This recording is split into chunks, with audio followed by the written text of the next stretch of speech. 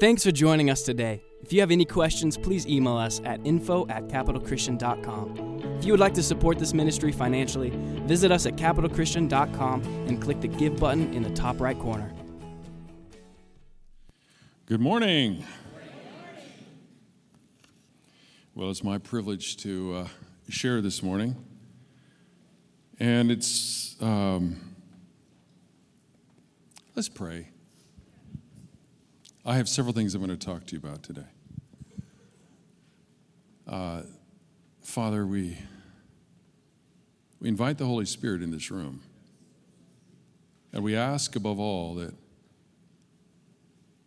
you would deposit something in us today that could never be stolen, but would go down deep in our hearts, and we would actually practice the presence of God, practice the Word of God, practice, Lord, everything that you've put into our hearts. And I pray right now, anointing in this room, I abolish all restricting spirits. I command you in Jesus' name, everything limiting what I say or what we hear, we command you to be gone right now in Jesus' name. And let there come an anointing in this room. We may hear the word of the Lord. In Jesus' name. Amen. Oh, well, I want to, if you've been here long enough, you know that I'm going to tell you what the reality of it. And I am a American government, U.S. history person, so I'm going to address what happened the last 2 weeks. And I'm going to talk to you about how we should handle everything. Can I just say, as believers, as the kingdom of God, we're neither Republican or Democrat, we're the kingdom of God people. But having said that, we want to make sure that our government lines up with what our founding fathers intended. So I'm going to address things, and if it falls on either party, I'm sorry. This last 2 weeks, in my estimation, was a travesty, not because of certain things that you've heard in the news. In fact, I'm going to say things because I think more pastors should be the commentators rather than the commentators on TV. And that's the way it was in early America. Cotton Mather, Jonathan Edwards, they were all there, the Peter Jennings of their day, the Tom Brokaws, etc. And so I'm going to just address some things. And I thought it was a terrible stain on the government process what occurred this week because we live by the rule of law. Now let me just say it this way. I'm going to just teach for about 3 minutes, okay? You can catch this. I find it interesting that whenever anybody on TV says, we got to save our democracy, I know instantly they don't know anything about our government. Whenever they say democracy, I know they don't know. I'll prove it to you. When Benjamin Franklin was asked after the Constitutional Convention, as he comes out of the Constitutional Convention, he says, a woman came up to him and says, "What have you given us, sir?" And he said, "Oh, I've given a republic if you can keep it." You see, we are not a democracy.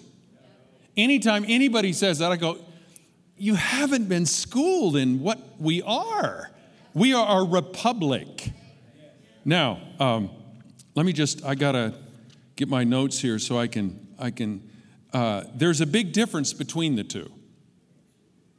And here's the difference. The difference rests in the source of authority. And it's this: a democracy operates by direct majority vote of the people, and when an issue is to be decided, the entire population votes on it, and the majority wins and rules. A republic differs in that the general population elects representatives who then pass laws to govern the nation. A democracy is rule by majority feeling. What the founders described as a mobocracy. The greatest thing the founding fathers did not want to happen was a mobocracy. You saw the mob this week. You saw the mob. You see, I'm telling you that whenever anybody screams at leaders, interrupts leaders, they are doing it out of feeling and not the rule of law. They elected their officials to do things. They must allow their officials to do it. If they don't like what the officials do, you vote another official in. Smile at me. And so what happened, we saw a mob this week. We saw mobocracy. I saw it, you see, I've been in, we've been in D.C., going in and out of D.C. for years, 20 years or more. And there's a rule, and you saw the mob totally disavow it. The rule is after the sidewalk and the first steps are public property, but after that, in the Supreme Court or the Capitol or whatever, after you cross the first steps, it is now government property, and you have to have permission to go there. I've known this for years. I mean, the Supreme Court police don't let you do any protest on their property. You can't even do it in the Capitol. But we saw the mob this week. If you watched TV yesterday, this has nothing to, can I just say this has nothing to do with Kavanaugh? It has to do with exactly what certain people want. Well, I don't care if it was Kavanaugh or anybody else. It would still be the same thing. And because they want mob rule, they want democracy, and we have a republic. So if you don't like certain things, when anybody interrupts anything, you know they're a mob, and they believe in democracy, not a republic. That's it. So the mob rushed the Supreme Court. Did you see them on the steps? That's not right. They've told us that for years. They were knocking on the doors as this man was sworn into office. I'm going, whether you like him or not, that's not the issue. The issue is the rule of law. Now, the problem is we don't know that. And we let everybody make our decisions for us in our minds. We better do much better study. So I'm telling you today that you've got to do a better job of educating yourself so that, because we get the rulers that we deserve. Are you with me? Now, a republic is ruled by law. And our citizens should early understand that the genuine source of correct Republican principles is the Bible. That's what the founding fathers said. My grandmother said when I talked to her before she passed away, I asked, Grandma, what was your textbook when you were in school in the early 1900s? She said it was the Bible. So we have all this. Now let me I want to finish this. So we have a republic is the highest form of government devised by man. But it also requires the greatest amount of human care and maintenance. If neglected, it can deteriorate into a variety of lesser forms, including a democracy, which is a government conducted by popular feeling, an anarchy, a system in which each person determines his own rules and standards, or an oligarchy, which is a government run by a small council or a group of elite individuals, or dictatorship, a government run by a single individual. Benjamin Rush said, a simple democracy is one of the greatest of evils. Noah Webster said, in democracy there are commonly tumults and disorders. Therefore, a pure democracy is generally a very bad government, and it is often the most tyrannical government on the earth. Zephaniah Swift said, it may generally be remarked that the more a government resembles a pure democracy, the more they abound with disorder and confusion. We saw disorder and confusion today because everybody thought it was a democracy. This is not a democracy. It's a republic. And so I just challenge you.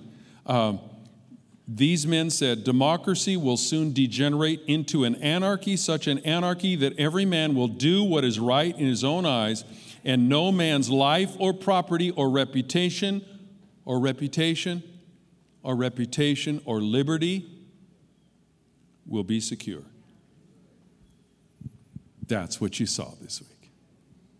I would counsel all of the senators, leaders, go back to the Constitution, find out what it says, what has the rule of law said about all these things, and abide by it. For if you violate it, you are violating the Constitution.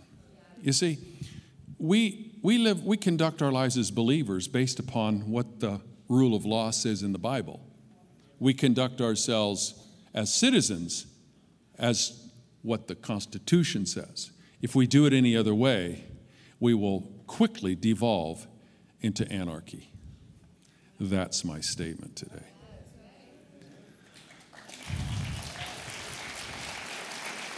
Therefore it says, pray for your leaders and those in authority so you can live a quiet and peaceable life. One of those men on the judicial committee was one of the men that we went into his office and we sang and worshiped with him, and he wept as we were in the presence of God. I'm telling you, there's something happens when God's grace is superimposed over government and man's ways, and it will be right. Can you say amen? So can I tell you something? Can you please get educated? Don't let the news media tell you most of what they say is not true. And I just wish I could spend the next 5 hours teaching you all this so you would know. Because I can tell when I see a person on TV, I can tell within 30 seconds of them speaking whether they know what they're saying or not. So anyway. Okay, I'm done with that.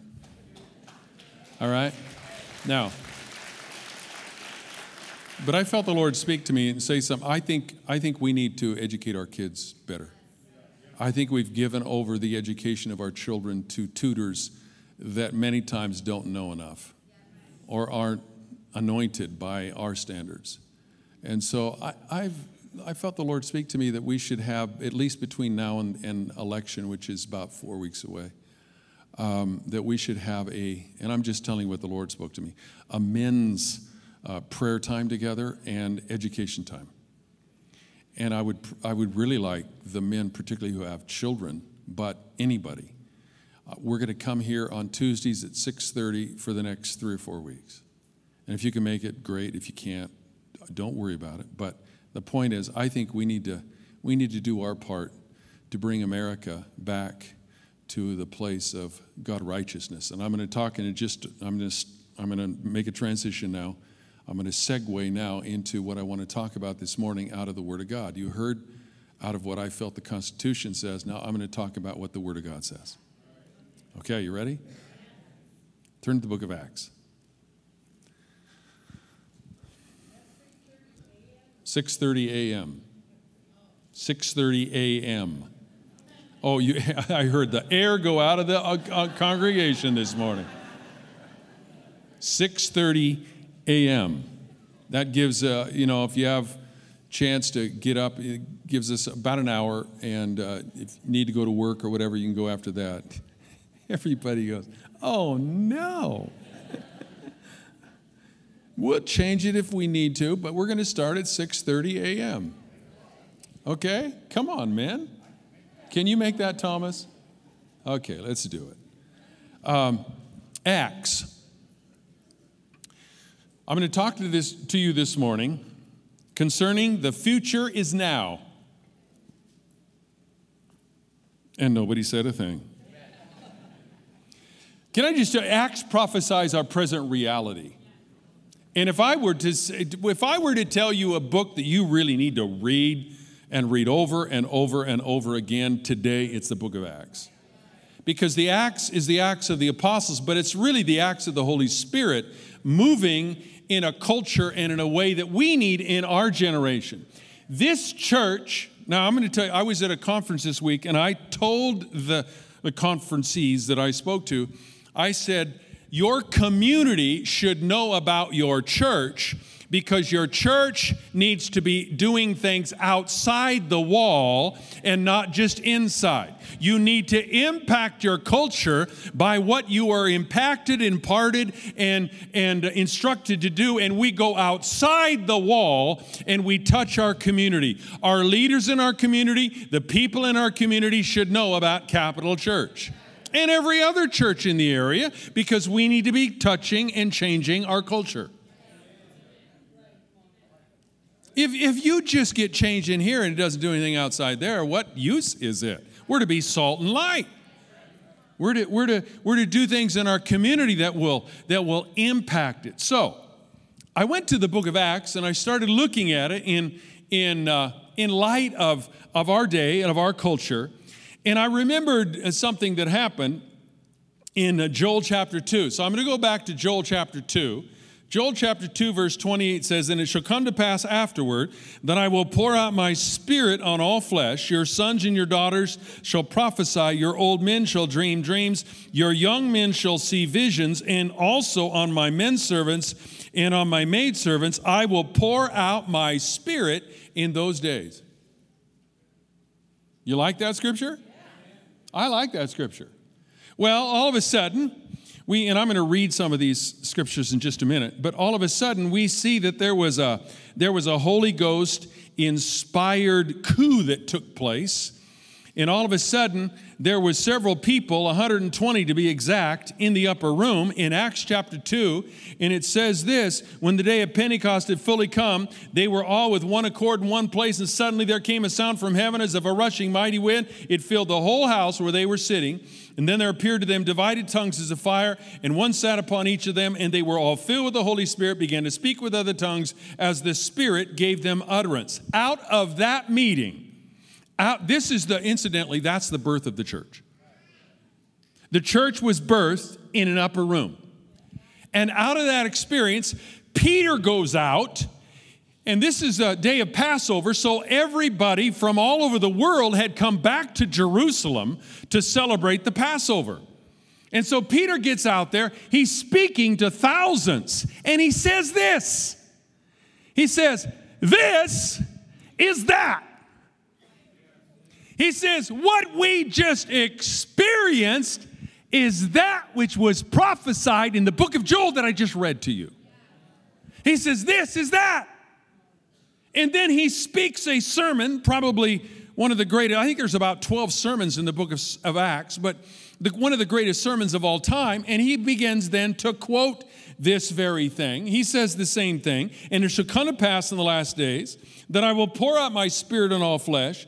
Your sons and your daughters shall prophesy. Your young men shall see visions. Your old men shall dream dreams. And on my men servants and my maid servants I will pour out my spirit in those days, and they shall prophesy."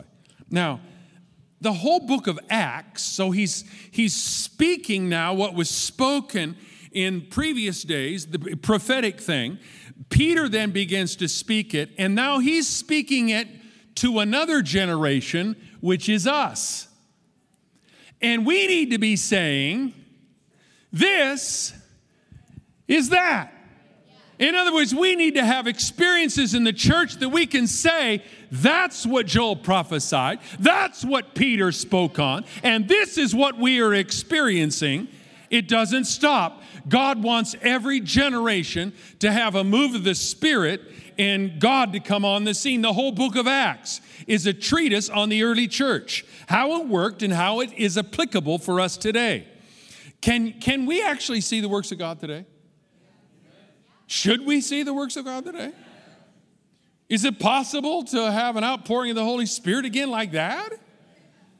Well, Acts 1:8 says, "But you shall receive power," or dunamis, that's dynamite, "when the Holy Spirit has come upon you, and you shall be witnesses to me in Jerusalem, in all Judea and Samaria, and to the ends of the earth." In other words, he's saying, when the Holy Ghost comes upon you, you're going to have power. That power is going to translate into Boise, Meridian, Idaho, the United States, and the uttermost parts of the earth. It's going to impact. If the Holy Spirit comes on you, you can't hold it back.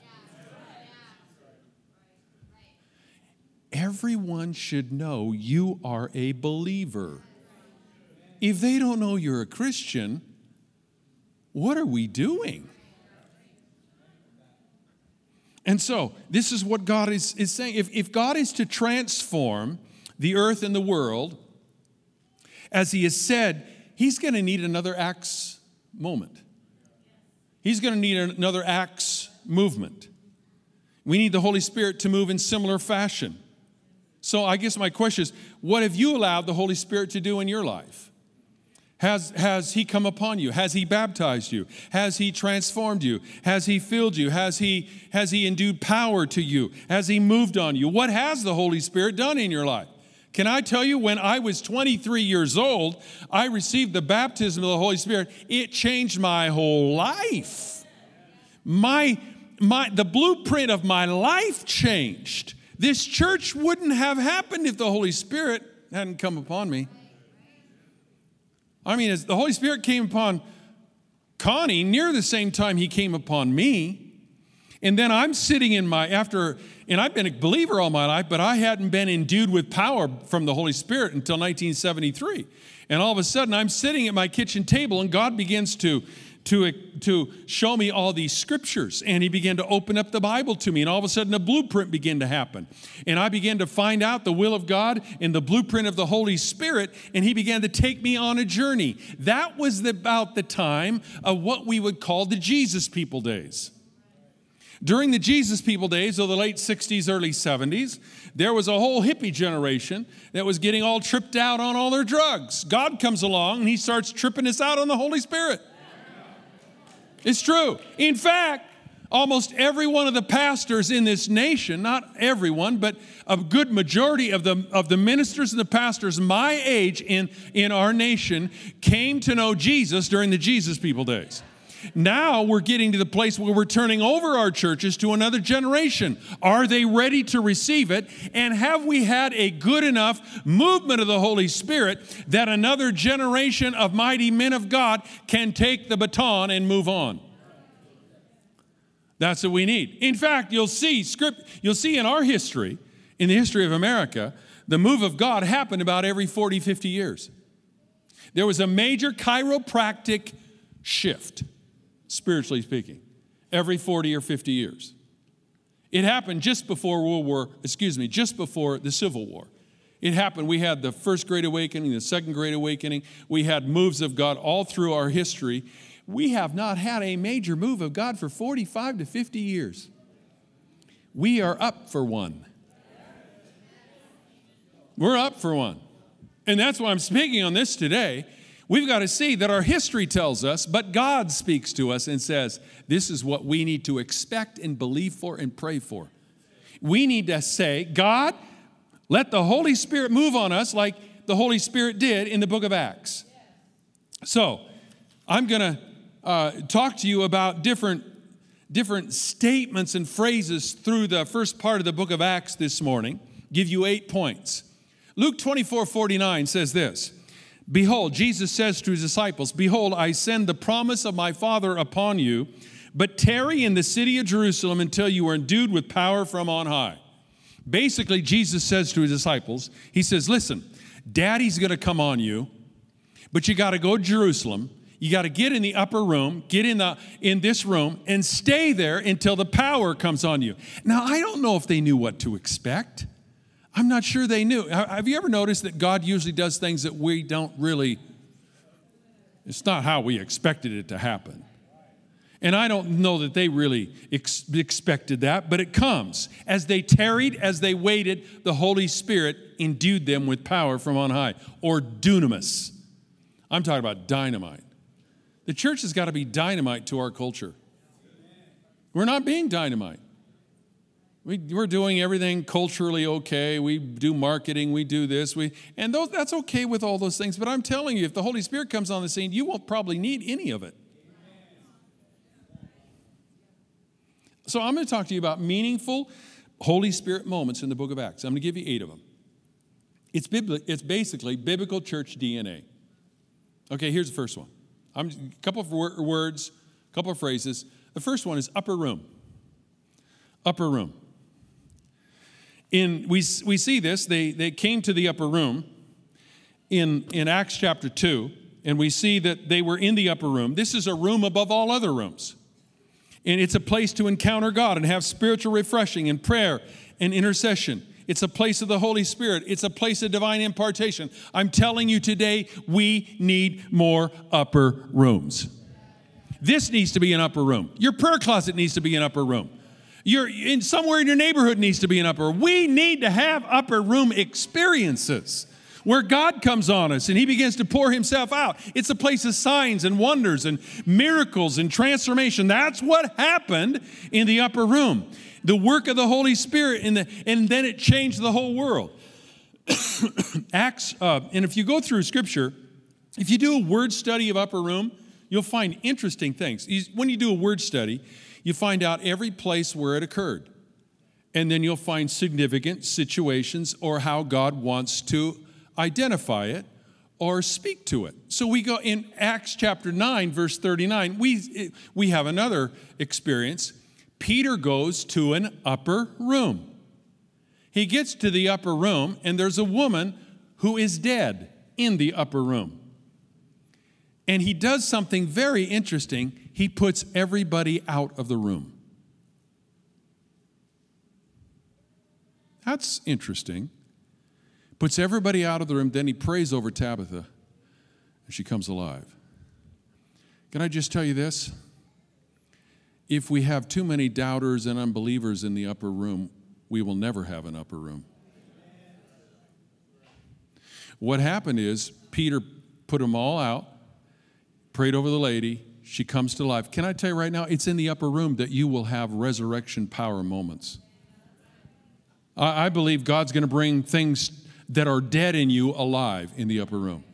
God's going to bring things and maybe dreams and visions that you've had in the past, but you've given up on them. He's going to bring them alive again because the upper room is the place of resurrection power.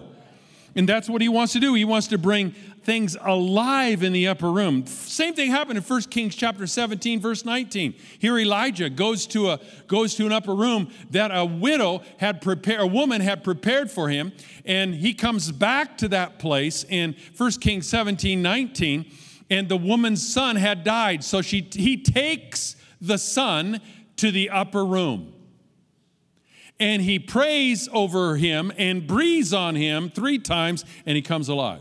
In the upper room, there is life-filled experiences. We've got to pray for upper rooms. We have to experience upper rooms. We have to call on God to bring us into upper room experiences. Can you say amen? Come on. The second thing that I saw as I was going through the book of Acts, it's the word suddenly. I think we need more suddenlies. In Acts chapter 2, when the day of Pentecost had fully come, they were all with one accord in one place, and suddenly, I like suddenlies. You see, when the Holy Spirit comes around, there's a lot of suddenlies that occur. You need suddenlies in your life at work. You need suddenlies in your life with your family. You need suddenlies in your personal life. We need suddenlies in the corporate life. We need God to bring suddenlies. We don't need everything scripted out. We just need God to move. And so the prerequisites to suddenly are the day had fully come. It was in one accord and in one place. Now, there's another suddenly. Acts chapter 9, verse 3. Acts chapter 9, verse 3, you see it says, suddenly a light shone around Saul from heaven. You know the story. Saul's on the way to persecute Christians, and suddenly a light comes from heaven and knocks him down to the ground, and he begins to have an experience in which his life is forever changed. Would you get a cough drop out of there, Jesse, and bring it to me? And so we see in Acts chapter 9, 3, that it suddenly occurred. In Acts 16, 26, here's another story of a suddenly. Paul and Silas are in prison. And suddenly, there was a great earthquake. Can I tell you this? If God will go any place to get his word across. You see, the people who were in jail, they couldn't come to God. The jailers couldn't come to church. So you know what God did? He took church to them. What happened? there was an earthquake. It rocked the jail. The prisoners were going to leave, but Paul and Silas maintained them. And we see a revival that occurred in jail. And this jailer and his whole family came to know Jesus. I'm telling you, if you will pray for suddenlies and believe for suddenlies, I think they can happen everywhere. They need to happen and interject itself into your work or in school or in homes. And let's start believing for suddenlies. God will begin to take people into places where they're not going to come to church, but God's going to go where they're at. Let's start believing for these suddenlies. We need some Holy Spirit suddenlies. The next thing is a sound from heaven. A sound from heaven, Acts 2:2, and suddenly there came a sound from heaven as of a rushing mighty wind. We're not talking about shh. We're talking like a jet engine. A mighty rushing sound, as the Bible says. Now, heaven's a noisy place. It is. How do I know? Go to the book of Revelation. Every time heaven is open in Revelation, there's lightning and thunder and people praising and loud sounds. And it says like a rushing, mighty, powerful. It's like the sound of many waters. And that's what the Bible says that heaven is. And we have people falling and crying and shouting and throwing their crowns and all kinds of things when heaven. There was only one place in the Revelation where it was quiet. It was only half an hour. And all of a sudden, heaven went back to being noisy again. Can I tell you, we need more heaven on earth. Now think about this. The Bible says, when you pray, say it this way. Your kingdom come, your will be done on earth as it is in heaven. In other words, we need to be praying the sounds of heaven down to earth. We need to be praying that, believing for that, the sound of heaven coming down, invading earth. Heaven needs to invade earth. I remember in 1973 when I went into a church I'd never been before. I heard a sound I'd never heard before. It was like the sound of many waters. I heard people they were praising God like I'd never heard before. Because when I'd been in church, we just sang some hymns, sang a few songs, and then we kind of did other things. We were quiet as possible. We were quiet as church mice. I guess church mice are quiet. But all of a sudden I heard a sound. It changed. I actually fell on my face with the impact of the sound that was in the church. Was that powerful? You see, when you lift your voice in church, it should be joining with the sound of heaven. You see, when you come to church and you worship, what we're attempting to do is bring the sound of heaven down to earth. Because when the sound of heaven comes to earth, it will change people. They'll come rushing in because they hear it. See, we're not just singing songs. We're to be representing the sound of heaven. Let me tell you, this is an interesting story. We saw what happened this week. Do you know, I knew what to do this week in Washington. I wish I was there. I knew what to do because I saw all these protesters in the hallway yelling and screaming and everything. I knew what would calm them because we've done it before. And maybe about 10 years ago, we were in Washington, and we had a team there, and we were at the White House. And this has to do with the sound of heaven. This is just fascinating. And we were standing on the north side of the White House on Pennsylvania Avenue, so actually a plaza now. But the police wouldn't let us go to the fence, because there was somebody visiting the president, and they didn't want us to get too close. As we were standing there waiting to go across, two women come walking down the street, and one was in chains. She was demonstrating something and screaming and yelling. And there was a woman behind her with a kind of a whip going like this, and they were yelling all these things because they didn't like what the president was doing. They didn't like what the man visiting him was doing, and so they were cursing him and saying all kinds of things, and it really bothered me. But I didn't go over to them and tell them, stop. The Lord just dropped in my heart. Start singing and worship. So I turned around to my team. I said, okay, let's sing. We began to sing God Bless America and Amazing Grace. We sang it with all of our hearts. Then all of the tourists around us began to sing it. The place was filled. And we had 4-part harmony too. I mean, if you come with me, you got to have 4-part harmony. I was trained that way. My family was like the Noah family this morning. We used to sing in church like that. And so we began to sing. We began to worship. All of a sudden, I didn't hear another word. They did not say another thing. When we got done, and they walked by us and bless you in Jesus' name, bless you in Jesus' name, you know. They walked by us, and then we got done. And at that very time, we just got done singing, and then the policeman came by. He was on a bike, and there was, of course, a lot of them, but the supervisor was on a bike. And he said, okay, you can cross now. He comes along in front of me as I'm walking towards the fence. He comes along on his bike, and he leans down to me and says, well done, sir. You see, I knew what to do in Washington this week. We could just taken our worship team into those halls, filled the halls with the glory of God. You see, we need sounds of heaven. The sound of heaven will impact people's lives. It will shut up the enemy, and it will release the anointing. We need sounds of heaven. Amen, Pastor Ken. Now, this is interesting. We teach this. You may have not heard of this much, some of you. There's a teaching in the Old Testament about the tabernacle of David. The tabernacle of David was a tent that David had pitched for 40 years. It was set up for 40 years, and 24 hours a day, these singers and musicians would play and worship to the Lord. They were in 3 different companies, and they would take their turn at 8-hour shifts to pray and sing. And as they prayed and sang, the glory of God would fill the tent. During David's rule was the time that Israel had the largest extent and the greatest time in all of history.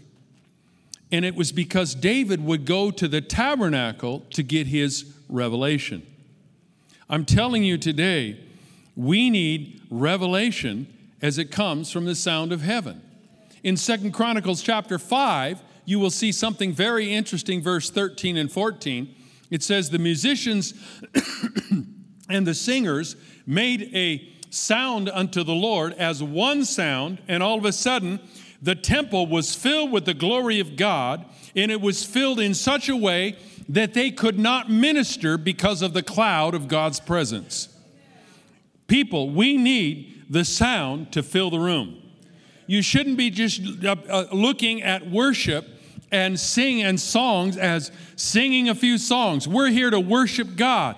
And if we stop singing the song, you just lift your voice and begin to worship God with all of your heart. Amen.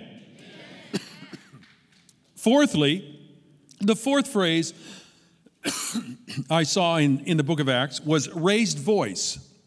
This is interesting. In Acts 2:14, it says, but Peter, standing up with the 11, raised his voice and said to them. He raised his voice. This is a voice above all other voices, a voice above all other influencers. Peter preached. I think we need God-anointed preachers. We need God-anointed. In fact, you need to preach. You don't have to get up into a pulpit to preach. You can preach to your family. You can preach to your neighborhood.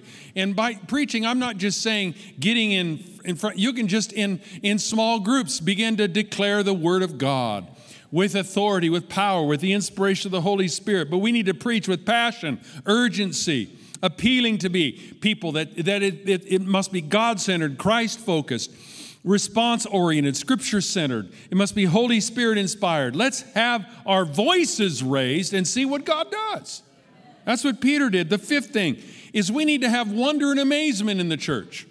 I saw this in Acts 3:10. It says, and they were filled with wonder and amazement at what had happened. Now as the lame man who was healed held on to Peter and John, all the people ran together to them in the porch, which is called Solomon's, and they were greatly amazed. I think we need to have more wonder and amazement. But you know what? All of you depend upon me to bring the wonder and amazement. No, it's dependent upon, we are the priesthood of believers. Every one of us are in the same place. We're all priests before God. We're all kings before God. If we cry out to God for him to move every Sunday, do you think he's going to say, no, I'm not going to do it? I'm not going to do it. Think what would happen. Lord, just make miracles. Just allow miracles to come today. Lord, I'm believing today as I enter that door. What if we all did that? Instead of just coming to church, well, I hope it's a good service today. I hope Pastor Ken does something good. Or Pastor Chris, I hope Pastor Chris just preaches so much the paint peels off the walls. And, what? No, you call on God. God, move in me. You need to have a word. This is what 1 Corinthians 14 says. You need to have a word, a psalm, a prayer for someone else. Every service, you need to come filled up so you can give out to someone else. And wonder and amazement will come. And wonder and amazement needs to fill this house so people will. We don't need marketing if we got wonder and amazement. People will hear about it. They're going to start hearing about it. If we will just say, God, you just show up. Come and loose yourself. When the Holy Spirit is loosed and enabled, there will be so much wonder and amazement. We'll go, wow, look what God has done. I mean, we've had this in this church since the moment this building was built. Come on, you people have been here. You know what I'm talking about. We had the Holy Spirit move. We've had this move of the Holy Spirit for decades now. And I remember Connie, my wife, she's coming off the platform. This is, 15 years, 18 years ago. She comes out and she gets right here. It's okay, God, I'm just demonstrating what she did. And she got stuck. She couldn't move. I'm serious. She couldn't take another step. So I, with my faith-filled person, come on, Connie, you can move. So I tried to pull her. She was stuck. I'm going, God, that's a wonder and amazement thing. So we sat, and all of a sudden, the Holy Spirit just came upon her. And I don't know, Connie, you were almost semi-conscious. And we put a chair behind her. We sat her down for an hour and a half. We prayed over her. And she was stuck. And all of a sudden, as we prayed for her, finally we just, I think it was Wendell, wasn't it? Or somebody prayed over her that there would be an intercessory thing that would occur in her heart, and it broke. We've had moments like that in this church for the last 24 years that we've been here. And it was before that in downtown. Can we start believing for some wonder and amazement? I'm just not here to say I want to get stuck. But I think we need some encounters with God that changes our course. You need to be changed. I need to be changed. We all need to be changed. And we need God to show up and say, hey, listen, I'm in charge here. Back off. And he starts moving. Wonder and amazement. The sixth thing is from the presence. Acts 3:19 says, repent therefore, be converted, that your sins may be blotted out, so that times of refreshing may come from the presence of the Lord. From the presence of the Lord. Everybody say, from the presence. We need the presence of the Lord. This is above all other forces, above all other presence. We need more times of refreshing. You see, when the presence comes, it refreshes us. It renews us. He renews us. He knows what we need. You see, the Holy Spirit knows everything everybody in this room needs right now. He knows every physical situation. He knows every emotional situation. He knows every spiritual situations. And all the Holy Spirit comes, and he just comes with his presence. And his presence shows up on the scene, and he begins to move in you. We need more times of the refreshing and the presence of the Lord. Lord, fill this room with your presence. Come on. We need to get everything out and get rid of everything that would restrict the presence. We need to leave every service saying, I have just been in the presence of God.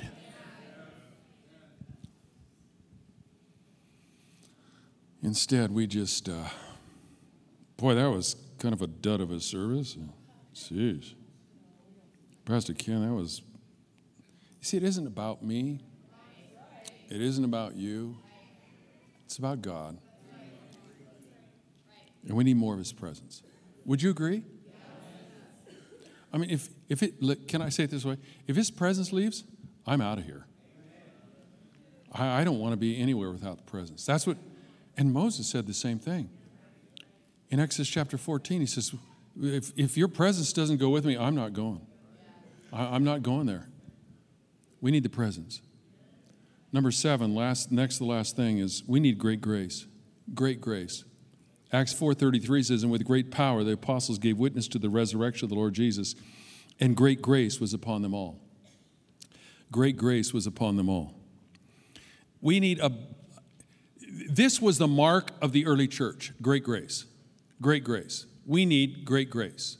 And we need, above all other marks, we need the great grace mark. It must be upon us. It isn't just something we talk about. Yeah, we walk in the grace and God's given us grace, but it's something we're filled with. You're filled with grace. The grace of God enables you. The grace of God is unmerited favor. It inhabits us. It's like the Holy Spirit resides in us. It's divine dunamis enablement. It's otherworldly. It's dynamite. And it's this grace that fills us. So grace is divine enablement, so you can do things that you couldn't do in the natural. So the Holy Spirit comes upon you and you begin to walk in situations in your family or your friends or your business or wherever. And God gives you this great grace and you walk through it and you look back and think, man, what just happened? That was awesome. That was me? Whoa. That's great grace. You need great grace. Put your hand on your heart. Say, Lord, give me great grace. I receive your grace. Enable me with your grace. Fill me up right now. Amen. Come on, we need that great grace. The grace that enables us. The very last thing is this. Now, I could go all day on this. I'm just giving you 8. The 8th thing I found was the Holy Spirit said. Acts 13:2 says, and as they ministered to the Lord and fasted, the Holy Spirit said. I want more of the Holy Spirit saying. It's above all other voices. I'm tired of worldly voices or even my own voice. I want God's voice. We need the voice of the Holy Spirit. We need the voice of the Holy Spirit from heaven. We need Holy Spirit spoken moments. Where we leave here, man, the Holy Spirit spoke to me, Pastor Ken, and it was like this, and it was powerful, and it's changed my life. You see, man does not live by bread alone, but by every word that proceeds out of the mouth of God. That's Matthew 4:4 and Deuteronomy 8:3. Man does not live by the bread that we eat. We live by the word of God. So we need these Holy Spirit-inspired moments. Can you say amen? Where he breaks in on our world. He changes everything. He gives us a blueprint that we follow. And 20 years, 30 years, 40 years, we get down the line. And we look back at that moment that the Holy Spirit intersected our lives. And we say, that was the moment that changed my life. And that directed me for my entire life. Come on, we should be in that situation where we can say that. And we can say like Paul said, I have finished my course. What was he saying? I finished my blueprint. I followed everything God had for me. We need to be able to say that, but we need the Holy Spirit to move, and we need him to move now. I find it interesting. Now is a word meaning without delay. I started praying, Lord, Holy Spirit, would you just start moving now? I don't want to wait another 10 years. I want now. I'm a little impatient for that, I guess, but I want now. I want now. It's imminent. It's at the present time. It's currently. It's presently. The word now is used 1,335 times in the Bible. Aren't you glad I counted those? 1,335 times. And it's relevant to the Holy Spirit. We need the now as in the book of Acts. You read through the book of Acts and you see the Holy Spirit just coming time and time again, all kinds of things. We could talk all day out of the book of Acts because it's the acts of the Holy Spirit. I'm done.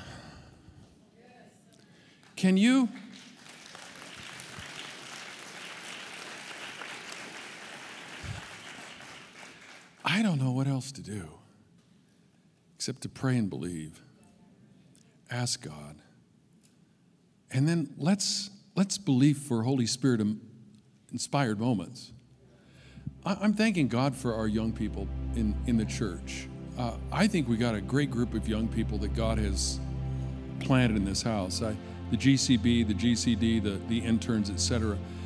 But if these people don't start, if the young don't step up, this church will die. I was so excited. 2 weeks ago, I got to preach to the GCD. And as I preached and God began to break out, there was 33 people saved. There was at least a dozen that were baptized in the Holy Spirit. There was at least 80 to 100 that said, well, I want to come to another level in the Holy Spirit. I believe we're in the time of the Holy Spirit, and let's allow Him to work. Let's say, God, I'm ready. I don't think you are, but say it anyway. I'm ready. I'm ready for the Holy Spirit. And please start believing for Him to do something every time we get together. Bow your heads if you would, please. Thanks for listening to this week's message from Capital Christian. We hope you will stay connected by following us online. To find out more information, visit us at capitalchristian.com.